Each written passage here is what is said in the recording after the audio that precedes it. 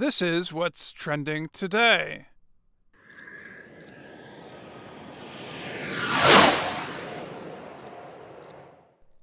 That is the sound of the United States Air Force's unmanned spacecraft landing at the Kennedy Space Center in Florida over the weekend. The United States Department of Defense posted a video of the landing on YouTube. The Air Force's X-37B spacecraft passed over the state of Florida early in the morning Sunday. It made a different sound then. It created a sonic boom.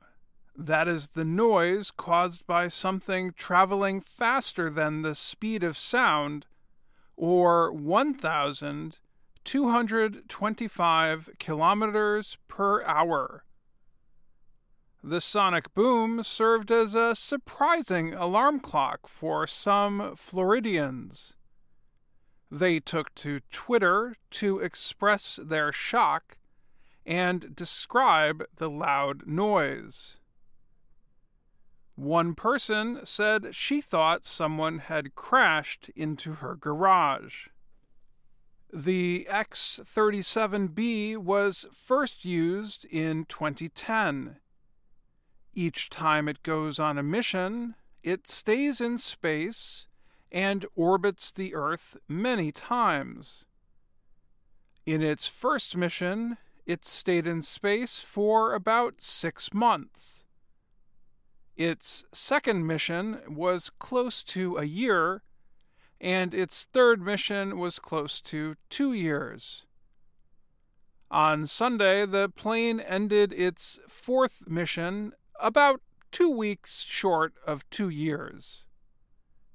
So, what does the plane do when it is in space?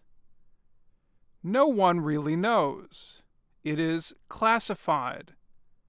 That means only certain military members are permitted to know about its mission.